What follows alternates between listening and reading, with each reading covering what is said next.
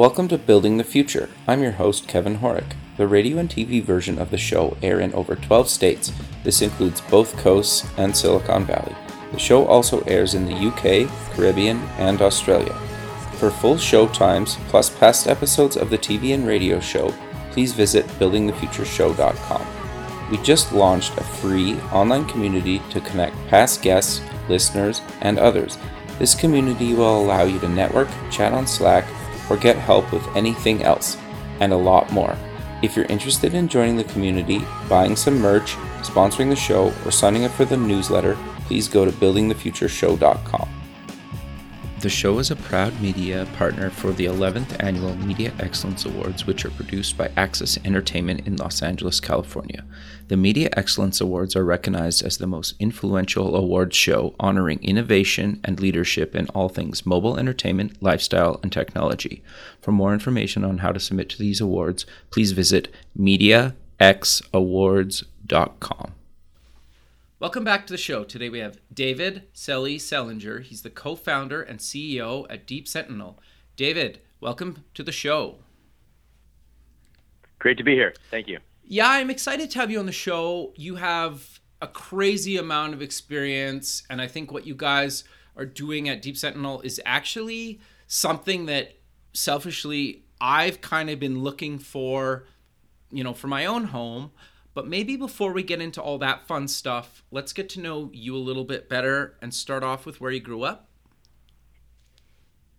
Sure. So I was born in Albuquerque, New Mexico. Okay. And my folks were both physicians and moved our family to a little town called Grants Pass, Oregon, in the southern part of Oregon. And we actually that's about a 20,000 person town, 15,000 person town. We actually lived in a 300 person suburb called Merlin. Wow. So quite a bit in the sticks. Interesting. So you went to university. What did you take, and what got you passionate about that? Or was there like a defining moment as a child, that made you want to take computer science? Yeah, absolutely. So when I was about 6 years old, my mom bought our first computer, and it's going to date me a little bit. Sure. First of all, not everybody had computers, and it was a really unique thing for her to do it. She bought a leading edge Model D.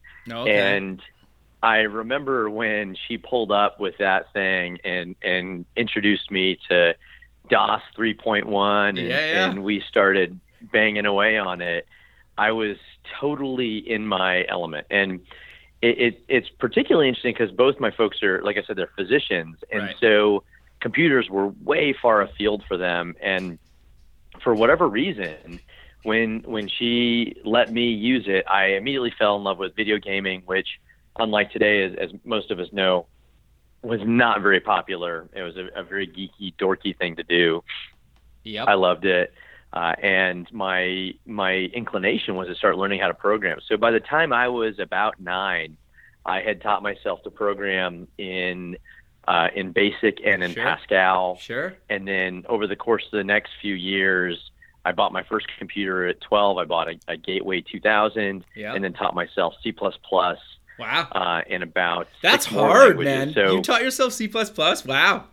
That's great. Yeah, it was very, very difficult, and there weren't very many instruction manuals. No. I remember, in fact, we used to go to the county library, and I know where the books are. You'd come in from the entrance and curve off to the right. There's the first stack on the left. Wow. And they were on the 4th shelf. I'm about 5'6" as an adult, so I used to have to go get the big step stool and grab the books out. So. Sure. There weren't that many resources available. Like, it's hard now to learn with all the resources. Like, I can't even imagine learning it back then. It's total trial by fire. And yeah. And again, I just, for whatever reason, I was born really fortunate, I guess, and fortunate that it was this day and age. I joke with my dad that if I'd been born 50 years earlier, not only would I have been even less employable, but I probably would have died from asthma. But yeah, it was really something that was so deep in my being that even though it was very, very difficult to do, I just did it, and I just did it, and I did it, and I did it, and I kept doing it. And so by the time I got to Stanford, which is where I went to university, my folks had even gone so far as to enroll me in a program from Johns Hopkins University, fly me over to the East Coast, and I'd already taken the first probably about 2.5 years of Stanford's curriculum by the time I got there. Wow. So walk me through, okay, you graduate, you've done an astronomical amount of things up until kind of what you're doing now. Do you maybe want to kind of give us a pretty good overview of your kind of career, maybe some highlights kind of along the way up until what you're doing now? Sure. So I'll tie it into school. So I got to study computer science and AI. Very cool. I actually ended up dropping out of school in my junior year because we're right in the middle of the dot-com age. And so I joined a couple startups really early and started really early at a couple of those.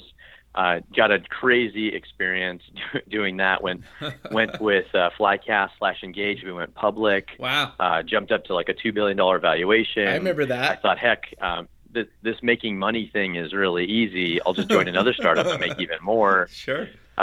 Boy, was that wrong.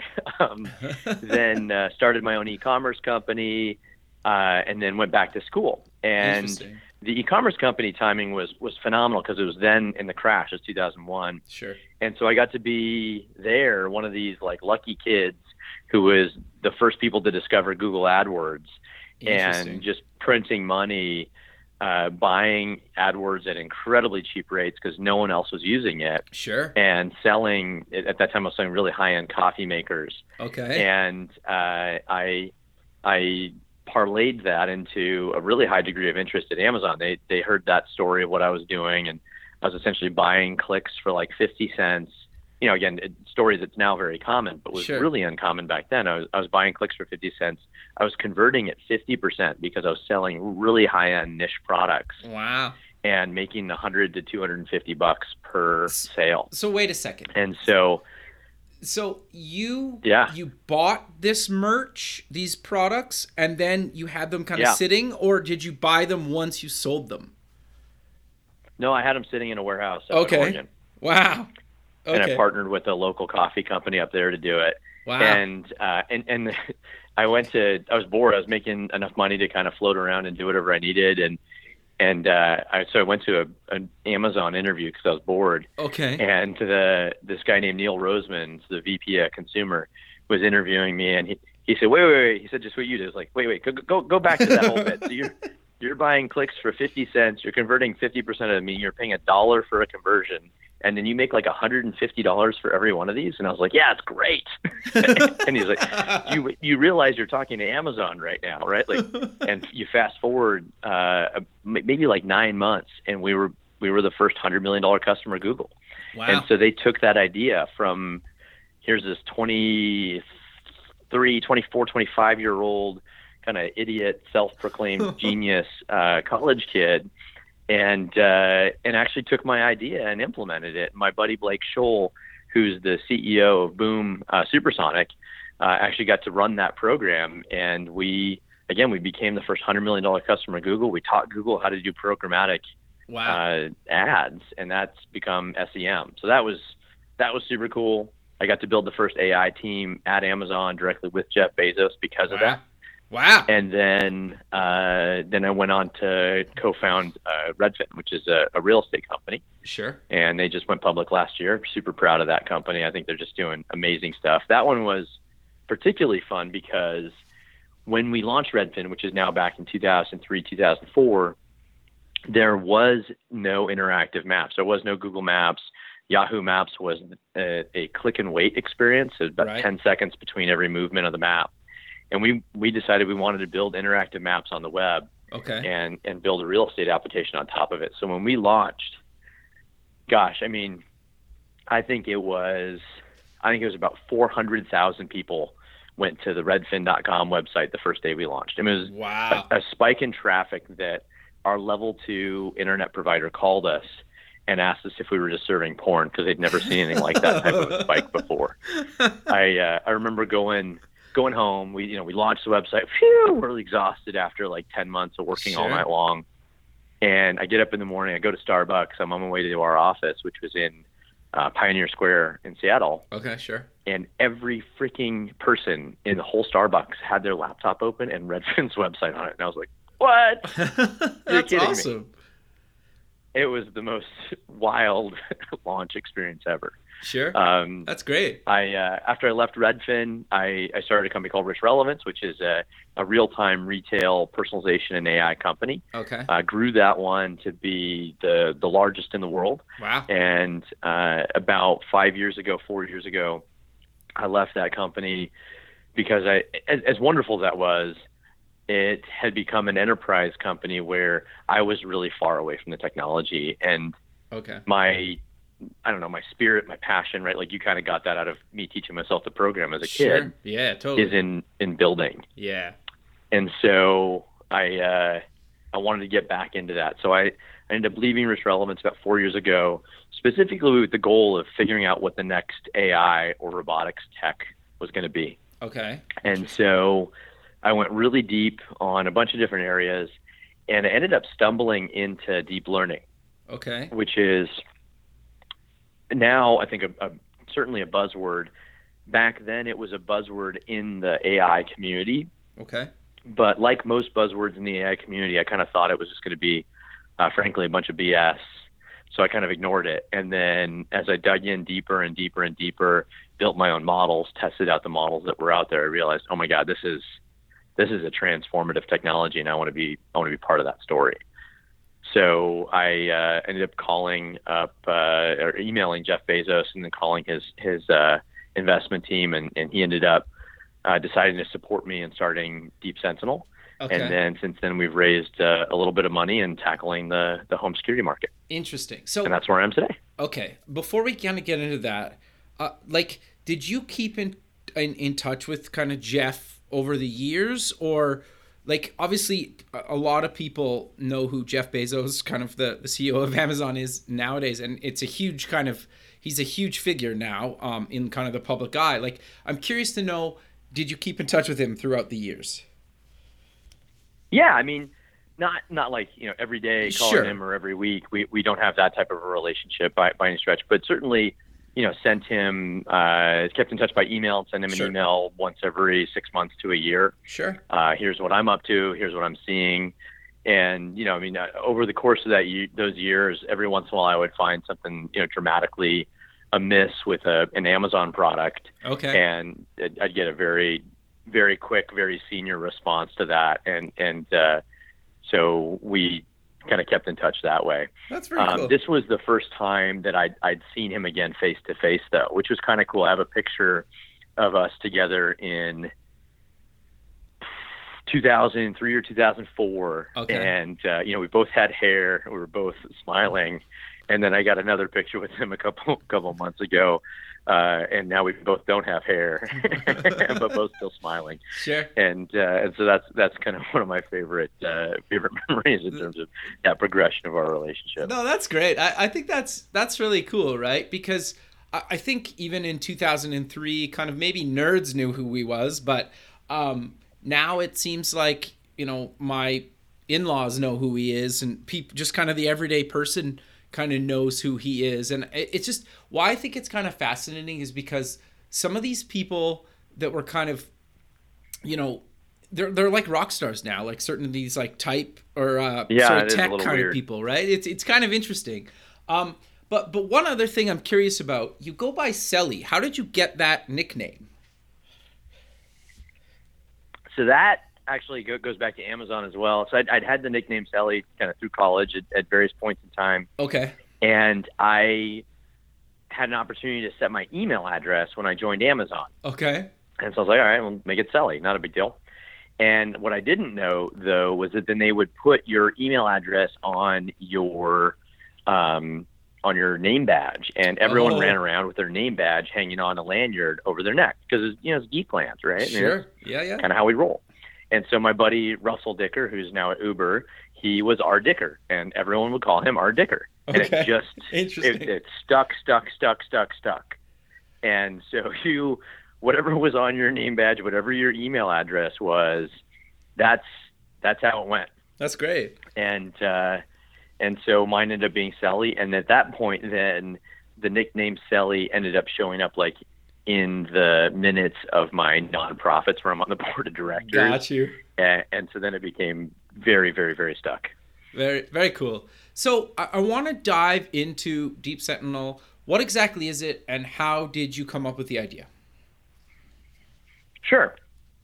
So the way we think about Deep Sentinel is it is the way home security will be done in the future for everyone. It is, Okay. if you imagine taking all the technology advancements of the last 25 years and then taking ADT, and instead of being owned by private equity and grown by acquisition, it was actually an innovative company, it would be where we would be already. We are just taking all of the most current technology from cameras to artificial intelligence to big data systems and all of that, and applying it to the home security space. Okay. And what made me particularly interested in this was, one, that the primary disruptive technology in that space is going to be the deep learning. And that was something like I said, I was really passionate about getting back involved in the AI side of things. The second piece about it is that this combination of technologies isn't like 20 or 30% better.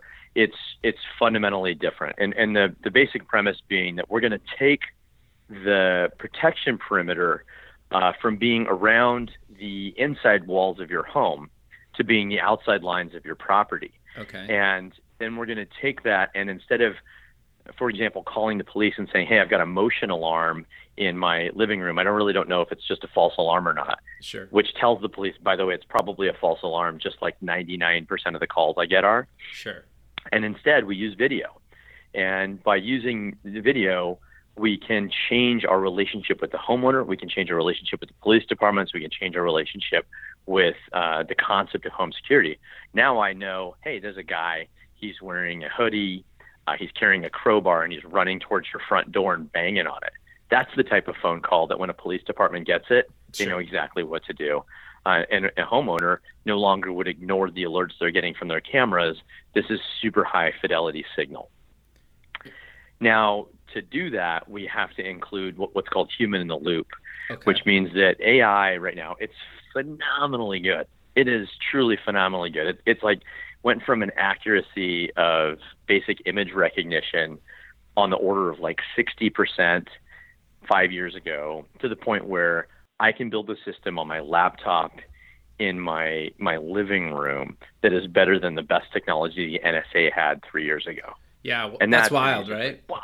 Mind-boggling, right? Yeah, totally. And so it's great, but it's not good enough to identify 100% of the events. And so we introduced this man-in-the-middle approach where we actually validate and verify every single event that we identify as a potential security threat. And so we're able to keep our signal-to-noise ratio basically pristine. Okay, so how do you guys do that? It's through real people and AI, or how does that kind of work? That's right. Yeah, that's the man in the middle. I apologize. Yeah. Okay. So what we have is we have our own cameras. Okay. And those cameras are fitted so that they can protect an entire perimeter. We really recognize through analysis that speed is really important in the context of home security, right? Like you think about where crime is going, it's package theft, it's auto burglary. Right. It's much less of the violent crime and the home invasion. So those are still happening to the tune of 2 to 3 million a year. Sure. But a lot of crime on the order of 10 to 25 million a year is auto burglary and package theft. And you have to intervene in those within 30 seconds, right? So even if you have like a Ring doorbell or, a Nest or something like that, you know that it takes like 5, 10 seconds, sometimes 25 just to get the streaming to work.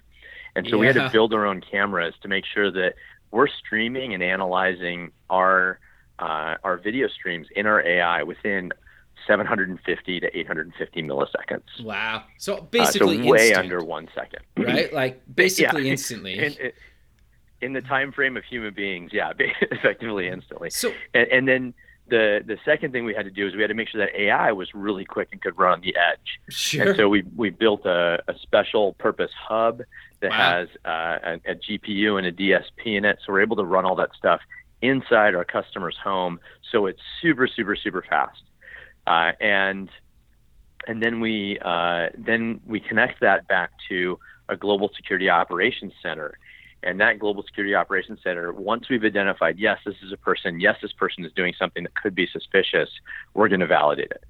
Okay. And we evaluate every single human being suspicious event that touches our customer's home. And that's done by specially trained humans who are in the middle of this process and are trained to respond quickly to identify the difference between someone returning home and someone who's following them in the driveway with the intent to do harm to the family. Interesting. Okay, so just this, we don't have to get like too technical, but I'm curious to know a couple of things. So, and correct me if I'm wrong with anything I'm about to kind of ask you. So if you notice, say, like the neighbor's cat run across the yard, it doesn't send anything to your, like the camera just says, oh, that's just somebody's pet, no big deal. Is that a correct kind of statement? That's correct. Okay. That's absolutely right. And if you look at the like, again, if you have a Ring, God bless you, you're getting 100 events a day, Sure. 99% of which are a car harmlessly driving by in the front of your house, or a cat running in front, or a tree waving in front. And so we are able to, by a combination of analyzing the behavior, discriminate between a car that's parking in front of your house and a car that's just driving by.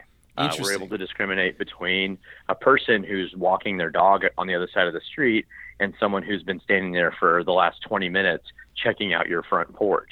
Interesting. Which is actually, like, to your point, I never really thought of it because I don't have a Ring, but you would be, your phone would be constantly getting interrupted, like, throughout the day. If it's facing kind of the street and you live on a busy street, I can't even imagine. My only response to you is, dude. Yeah, that's exactly right. I mean, and not only that, like at a certain point, we interviewed owners of all these camera systems, and about 95% of them within 4 weeks, usually sooner, had turned off all the alerts. Like it's just overwhelming. Interesting. And the promise of the technology is so high, but the execution is so poor. In fact, when I had this burglary in my neighborhood, I went and dug into this, and I had asked our local police department and everyone, what is it you do? And my local chief police, a guy named Dave Spiller, is a good guy. He's at my athletic club, so I kind of had an excuse to call on him and say, hey man, what would you do? And he said, look, we've actually had this experience where when we have suggested to homeowners that they install cameras, that it's kind of a nice deterrent, but it doesn't really do anything. Sure. But we had one neighborhood where there's a neighbor who's agreed to watch all the cameras for all the neighbors, and that guy has basically eradicated crime in his neighborhood. So if you can recreate that for your neighborhood, that'd be great. And obviously my brain clicked in and said, I'm not going to eradicate that for my neighborhood. Yeah. I want to eradicate that for everyone. Yeah. No. Okay. Interesting. So it will pick up, like if I come through the door with a hat, because I'm a human being, it'll notice me, but and it'll go to your monitoring staff, which is a human being, and it'll say like, oh, this guy's just bringing the groceries, or he just picked up the kids and he's coming home from his day. Fair enough. Correct. And we'll have a profile for the home that says, here are the people that are regularly coming into that home. Gotcha. There you go. Okay. And then I'm assuming that if I have guests and stuff come over, again, you guys will, obviously you'll see them come, no big deal. And you just go on with your day. And then, yeah, like you said, if there's something that looks suspicious, you'll, kind of watch the video and then call law enforcement if needed.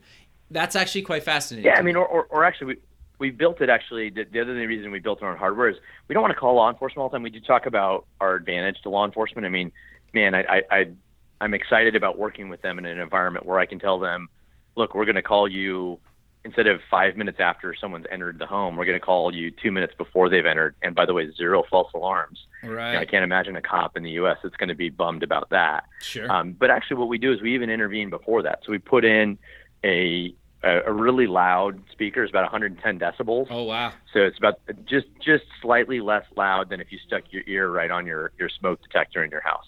Okay. So we stuck that onto the camera, and we integrate that into those humans. So within 10 seconds, 20 seconds, you're going to hear one of my staff coming over saying, hey, dude, we see what you're doing. Sure. The police have already been called. I recommend you just leave the house, leave the car alone. You picked the wrong house. Get out of here. Sure. Interesting. Yeah, and like nobody's doing that now, right? Like it's, yeah. Nobody. Sure. So I'm curious to know about installing this on my home, because how hard is it? Because some of these smart home devices are, minutes, can take hours sometimes. How hard is it to put it on my house? Right. Yeah, I mean, I personally have owned 3 or 4 rings, and I've gotten 0 of them to be compatible with my router for whatever reason. Sure. And I'm a tech dude. Like I finally did eventually get my degree from Stanford, so I think I've got some chops there, and I still couldn't get it to work. Sure. Yep. And and no disrespect to Ring, I think, man, those guys built a great business, but it's hard. Mm-hmm. And so we spent a lot of energy analyzing what are the best practices. And the company that we think did, frankly, the best job at solving that particular problem, while we don't like the way they did the rest of their business, we think they did a great job at this, was Netgear Arlo. Okay. And so we read every single review that every single consumer ever wrote about Netgear Arlo. Interesting. And they loved the install process. They didn't like, they have a battery-powered camera. They didn't like the battery life. They didn't like some other things. But we went and said, all right, let's take everything great about their install process and let's make it even better. And so we make all of our cameras battery powered. So there's no, from an out-of-box perspective, there's no need to run wires or anything like that. We include our own hub. And because, thank goodness, we're already running a hub to do all of our AI on the edge, to do that locally inside the home, we have to have a hub anyway. And so we just put our Wi-Fi, we run a private network inside of your home. Oh, interesting. And so there's no configuration. In fact, you just plug the batteries into our cameras, and you turn on the app, and and it'll just discover all your cameras automatically. It takes about somewhere between 30 and 45 seconds, sometimes a minute, to get all your cameras up and running. Okay. And then we made the mount process really easy. It's a single piece mount. You only have one screw you get to install for each of the cameras. And the verb that we like to use to describe the installation, instead of installing or wiring up the cameras, we like to call it hanging them up. Okay. And our goal for my UX team was to make sure that we made it so easy that a consumer would be ready and willing to call it hanging as the verb to install. I see. No, actually, I don't know if I have a bunch of smart home devices in my house, and even just putting light bulbs in and syncing the light bulbs was like minutes of maybe even longer than that. I don't like sometimes the it was like problem. Sometimes it was like 15 minutes to get a light bulb to sync. And the worst part about it is I bought the ones without a hub because I was like, I don't really necessarily I wanted just the light bulbs to connect to my phone, right? Because I wanted to be able to just turn them off. But the problem that I found is if you flick the light switch 3 times in a row, which my daughter loves to do, it resets them. Test all IoT products with kids, yes, by the way. Yes. Total rule of thumb. Yes, because if there's a way to reset them simply, they will figure that out by accident, right? Yep. But no, I think the point I'm trying to get across is like the fact that you actually spent an enormous amount of time doing research to kind of figure out the pain points of just installation is a huge thing that I think people don't think of, because I didn't think of it when I bought those lights. They were kind of a pain in the ass to set up. And even I had a buddy that bought a thermostat, and he's in tech. He's been in tech a long time, super smart guy, one of the smartest people I know. He couldn't even get it installed, and he ended up having to he ended up blowing something in his house, and he had to get like the electrician out. It was like a whole hassle. And you're like, why is 3 or 4 wires so complicated? But so, right, like I think people don't think about that. That's a great Amazon review right there, right? Exactly, right? So I think the fact that you guys spent a lot of time on that, people don't think about it, but they will notice it immediately when, if it connects right away and it's really easy to set up on the outside of their house, right? I think that's a huge thing. I completely agree. I was really fortunate at 2 points in my career to get the concept of user experience driven home for me. Sure. The first one was at Amazon. I worked, again, I got to build the first successful AI team. Actually, they had tried a couple times prior, but they were run effectively kind of in an academic way. Okay. And my approach was much more entrepreneurial and was informed not just by my experience, but I think in a large part by a guy named Larry Tesler. Okay. And Larry Tesler was the head of UX at Amazon, and he'd been the head of UX for Steve Jobs at Apple and at Xerox PARC on the mouse. I mean, this guy's the dude, right? Yeah. And he was just totally focused on what is that experience. And you don't have to have 1,000 customers to see pain. Sure. When you see pain, respond to it and fix it in the user experience. And that was his entire mentality. I loved working from and learning from him. Sure. And so that got ingrained in me there. And we saw it, right? We do A/B tests that when we removed painful steps in navigation and in the buying process, we were able to increase conversion and measure it in dollars. Wow. And then the second place obviously was Redfin. And I don't know that we were the very first UX based startup, but we were certainly in the first 5 or 10 where we had a truly transformative user experience that led to hundreds of thousands and millions of users basically instantaneously. And that UX was that map. Interesting. And making the map clickable and glidable. In fact, the headline in the Seattle Times for that, our launch, was a sit-down, fly-by real estate experience, or something like that. Okay. And it wasn't about the business model. It wasn't about it being on the internet. It was about this user experience being really unique. And investors, in fact, at the time thought, well, that's a gimmick. It'll only last, maybe a year at best. Sure. Well, fast forward 15 years, that's still Redfin's primary platform. As a multi-billion-dollar company, their entire platform is on making the user experience better. Sure. And that's what gets them all the traffic. That's what gets them all the rave reviews about their user interface and their app. And so I've long been a student of the user experience, and I'm a total convert in terms of spending the time and energy to do that right. Sure. So I want to dive a little bit deeper into that in a second, but I want to go back to when can people actually get one of these cameras? Sure. boy, isn't that the question of the day, right? Yes. So right now you can go onto our website, deepsentinel.com, and you can sign up, and we send out a weekly email kind of updating our interested parties on the status of this. You just go to the website, sign up for the email, and you'll get an email once a week, and it'll tell you where we're at. Okay. From there, you can actually click through and you can reserve a spot.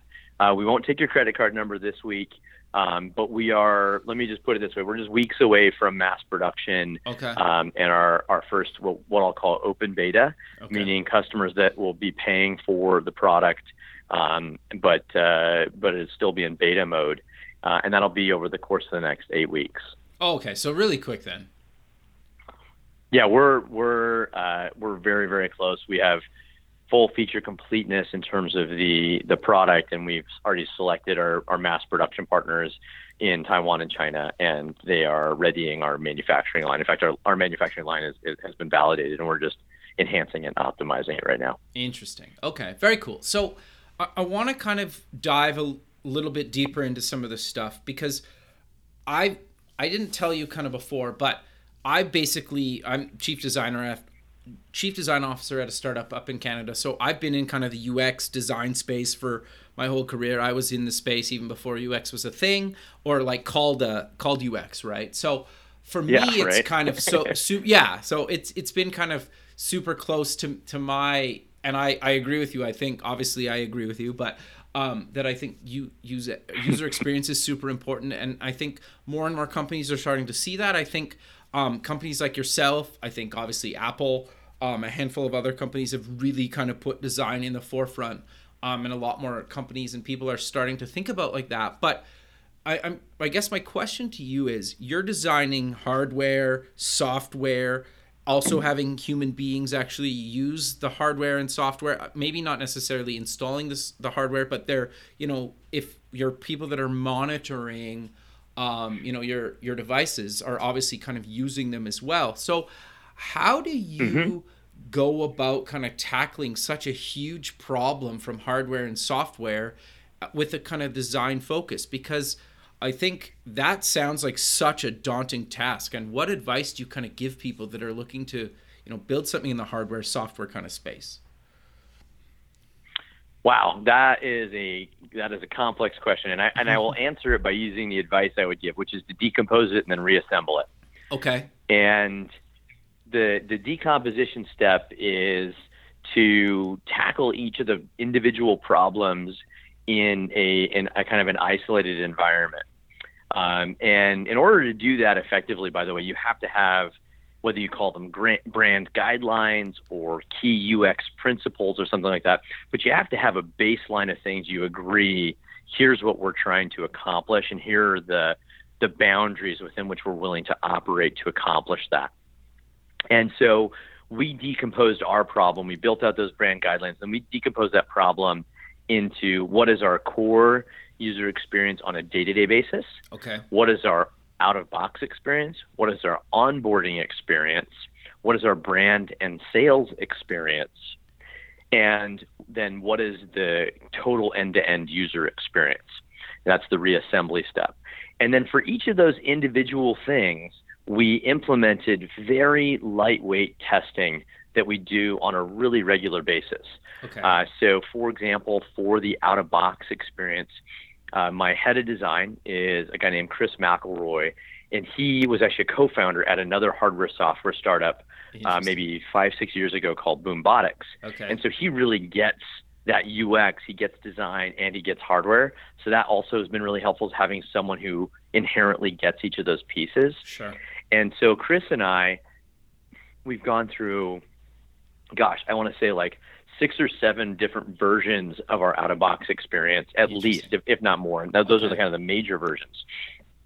And what we would do is we would go grab people at our local coffee shop. We're right across the street from a little coffee shop, and just don't be afraid. He'll go and say, "Hey, do you got 20 minutes? Could I buy you a gift card for 20 coffees or for 10 coffees or something like that?" Okay. And just come up and give us your feedback. And this That's is, again, amazing. something that Larry Tesler was big on, was just, you don't need to do everything quantitative. You do want to do stuff quantitative where you can, Sure. but go get lots and lots and lots of insight, because pain is generally pretty universal. Sure. Optimization you want to do on numbers, but your core pain observations, you don't even probably need 3 people before you're going to find your first, like, really glaring, obvious, silly, ridiculous mistake. Sure. And so, and Chris, when I asked Chris if he'd do this at first, he said, "First of all, Sally, I'm your head of design, so absolutely we're going to do that. Okay. Secondly, I used to be a door-to-door salesman, so going and asking people if they'll do something for me, it's not a daunting task for me at all. Like, that's exactly what we want to be doing." Okay, interesting. And so, an example of what came out of that was, we used to have a flap in our packaging that you'd flap it down and it'd say, "Here's your quick start guide." Okay. It turns out, in our observations, quick start guide works. It's cool for anyone who's opened up an IoT device. It works like 60, 70, 80% of the time. Okay. For customers who are not big in the IoT space, what the hell's that? Okay, whatever. And they would throw it away. Interesting. And so our quick start guide is labeled, "Take this out and open this guide to install your product." Okay, makes sense. You know what? That one works 100% of the time. Sure. Can I ask one thing before you continue, because it's totally related?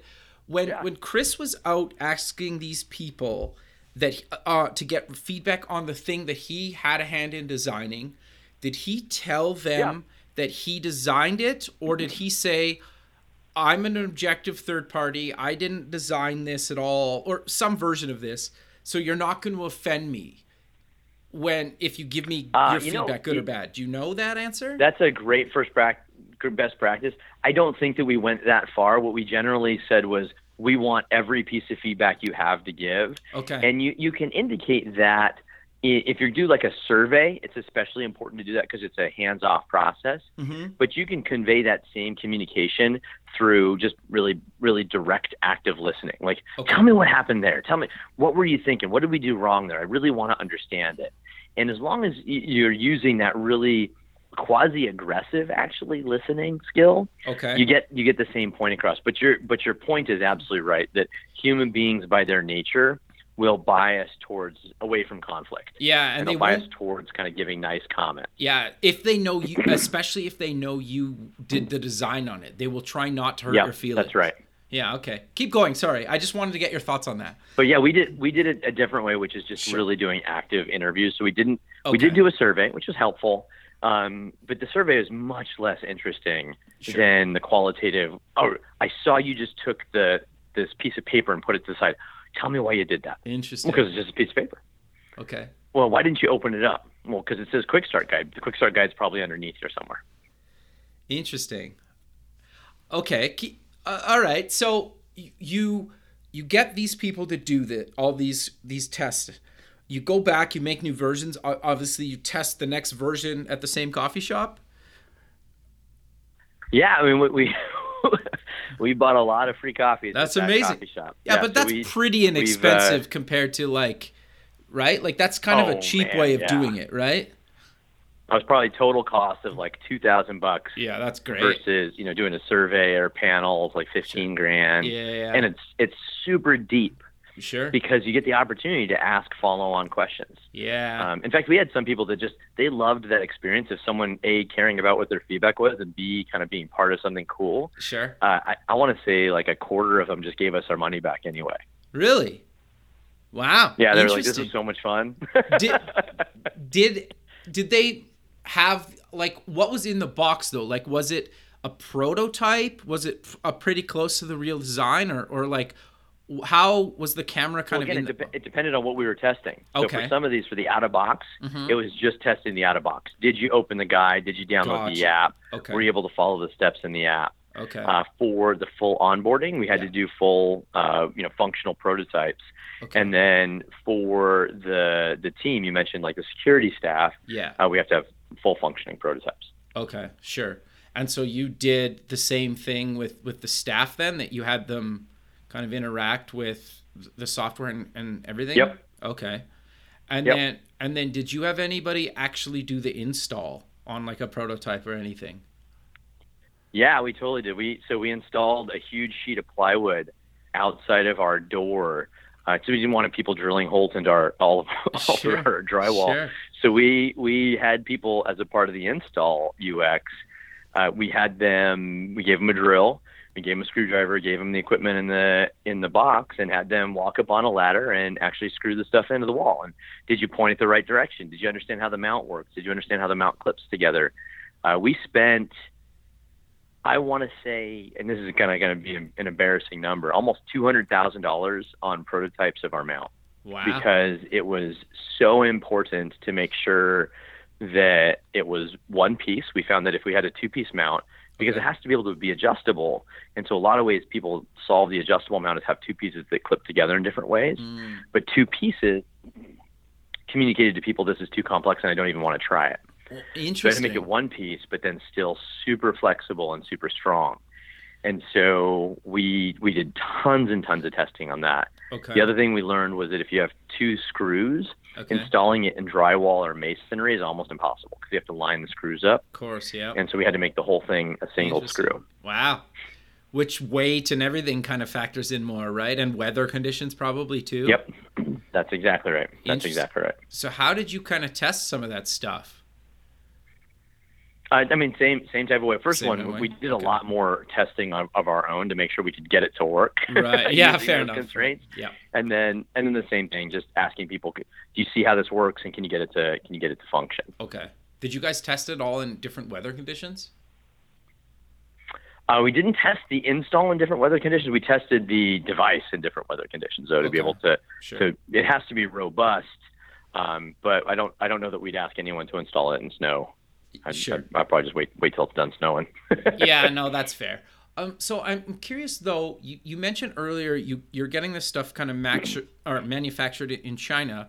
How did you guys kind of work with that team over there to actually get kind of the first few prototypes, or did you get the prototypes actually done in America?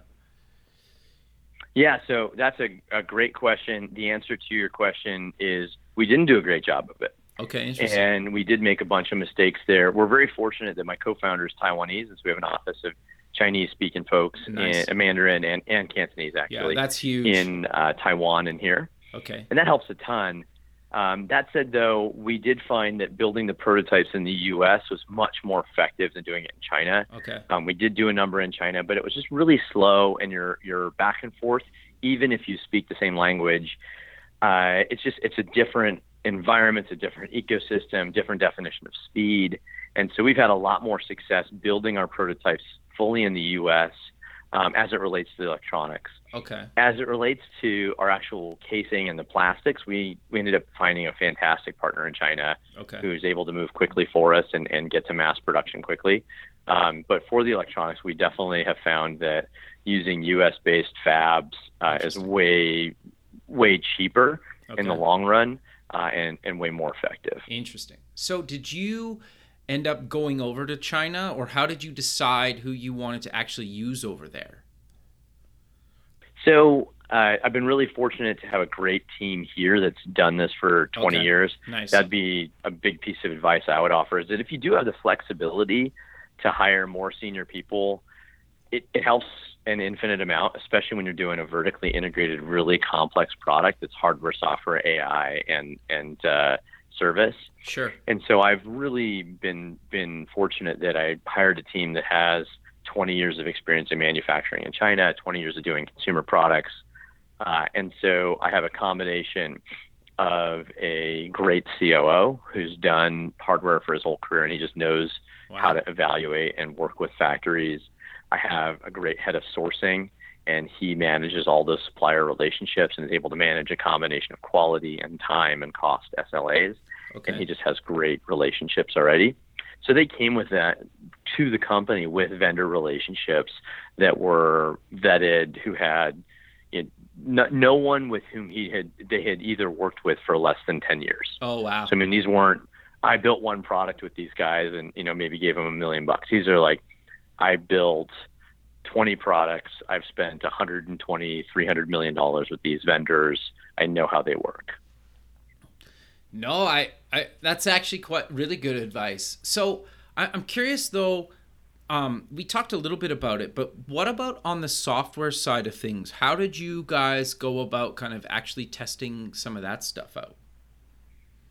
Yeah, so I'll share with you the stuff we did well first and the stuff we did poorly. Sure. So the stuff we did well was we built our entire software stack using other people's hardware. So we didn't wait for our hardware team to build our software. We had full running prototypes almost a year and a half ago. Wow. And we deployed those to numerous homes and made sure the AI was working, the hardware was able to manage the capacity. We were able to do the correct computer vision. We were getting high quality, high fidelity events. We were able to manage that through a combination of cloud, on-premise, and our remote monitoring center. Okay. So we nailed all that stuff down, again, decomposed. Sure. The mistake we made in the assembly step was we did assembly too quickly. Okay. And my recommendation on how to do that well is do that a piece at a time. Get a full working prototype in the context of your hardware and firmware done first. Okay. And then start integrating software. And then as you integrate the software, don't integrate all of it, integrate it a piece at a time. Okay. And I wish someone had given me that advice a year ago. That one probably cost us like 2.5 months delay of not doing that correctly. So when you say a piece at a time, what does that kind of mean? Like get audio working? Yeah. Then get video working? Exactly. Okay. Exactly. Just get audio working, just get video working, just get it working one way, then get it working two ways. We jumped and had everything and just kind of did a big flip-flop.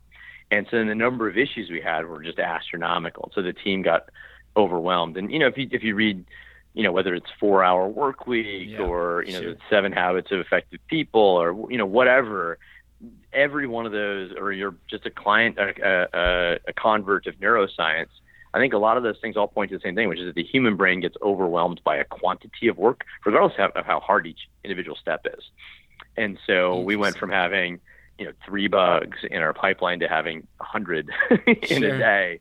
And that's impossible to manage. Sure. Yeah, no, that's interesting. So I'm curious, are you guys, and you don't have to give me anything more than kind of a broad answer, are you guys looking to move into other hardware products in the future? So we will expand our SKU count marginally. We're not looking to become a hardware company per se. Okay. We love the combination of artificial intelligence and home security and service. Okay. Those three things where we believe we can be the best in the world. Sure. And we can own that and dominate that multi-billion-dollar market. That's enough for me for the next few years. I'm not going to look to make an Alexa competitor or a connected speaker or anything like that. We believe the home security market is where our passion is. It's where we know our service is the absolute and unconditional best thing out there, that every police department can verify that at the point you're protecting your entire property and you're doing video validation on everything, and you have a human in the loop, so you don't have to sit there and look at your own phone all day long. Boom. You had me at hello. So let's stick with where we're the best, and let's continue to be better where we're already the best. I think that makes a lot of sense. And Sally, we're coming to the end of the show, so let's close with mentioning where people can get more information about Deep Sentinel and actually, place their order to get one in kind of the coming months. Yeah, sure. So if you go to our website, deepsentinel.com, you can check out our marketing materials. It'll tell you about how's the product work, what does it do, what are all the different components we put into there. We try to be real transparent with all those different chunks. And from there, you can sign up to be a pre-order or email member. And in, like I said, the next about 8 weeks, it'll be buyable there as well. Perfect. Well, I really appreciate you taking the time out of your day to be on the show, and I look forward to keeping in touch with you, and have a good rest of your day. Thanks a bunch. Thanks, man. Okay, bye. Thanks for listening. To join the free community, buy some merch, sponsor the show, or sign up for the newsletter, please visit the website at buildingthefutureshow.com. The music for the show is done by Electric Mantra. You can check him out at electricmantra.com and keep building the future.